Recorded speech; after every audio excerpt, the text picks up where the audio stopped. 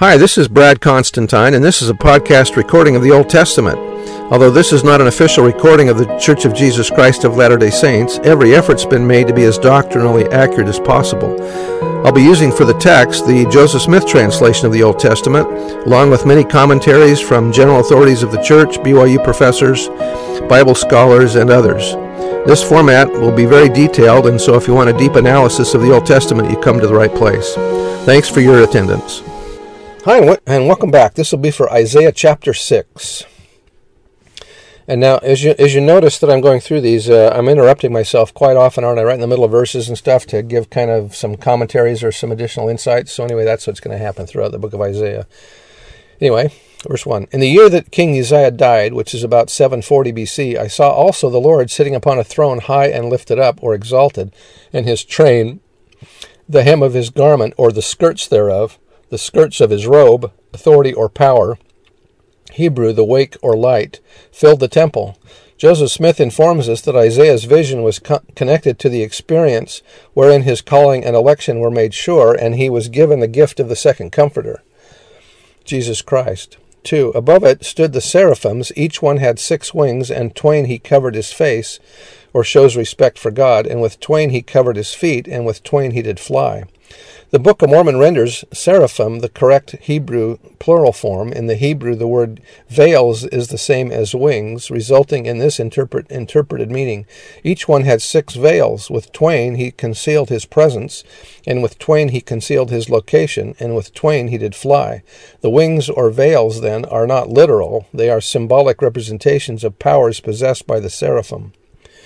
Verse 3, and one cried unto another and said, Holy, holy, holy. 3 times represents the very best, is the Lord of hosts. The whole earth is full of his glory. And the posts of the door moved, or the foundations of the thresholds trembled, or shook, at the voice of him that cried, and the house was filled with smoke. Isaiah is trying to explain what it is like to see a vision of the celestial realms, but words don't do it justice. The prophet Joseph Smith said, could we read and comprehend all that has been written from the days of Adam on the relation of man to God and angels in a future state, we should know very little about it. Reading the experiences of others or the revelation given to them can never give us a comprehensive view of our condition and true relation to God. Knowledge of these things can only be obtained by experience through the ordinances of God set forth for that purpose. Could you gaze into heaven 5 minutes, you would know more than what by reading all that has ever been written on the subject. Verse 5, Then said I, woe is unto me, for I am undone. Or Hebrew, cut off, i.e., he was overwhelmed by his consciousness of the sins of himself and his people, completely overwhelmed, because I am a man of unclean lips, in other words, so imperfect. And I dwell in the midst of a people of unclean lips, for mine eyes have seen the King, the Lord of hosts. Then flew one of the seraphim unto me, having a live coal in his hand, symbolic of cleansing, which he had taken with the tongs from off the altar, or the atonement.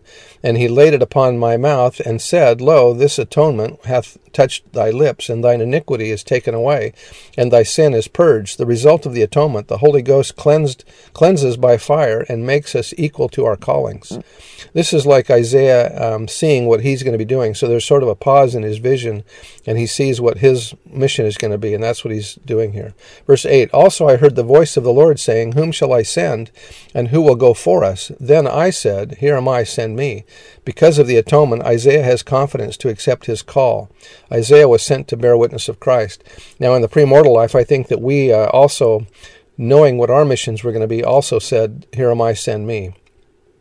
Remembering that this earth is one of the most wicked of all of God's creations, and when God announced that we would be coming down and that we had certain things to do on the earth, I think we said also, Here am I, send me.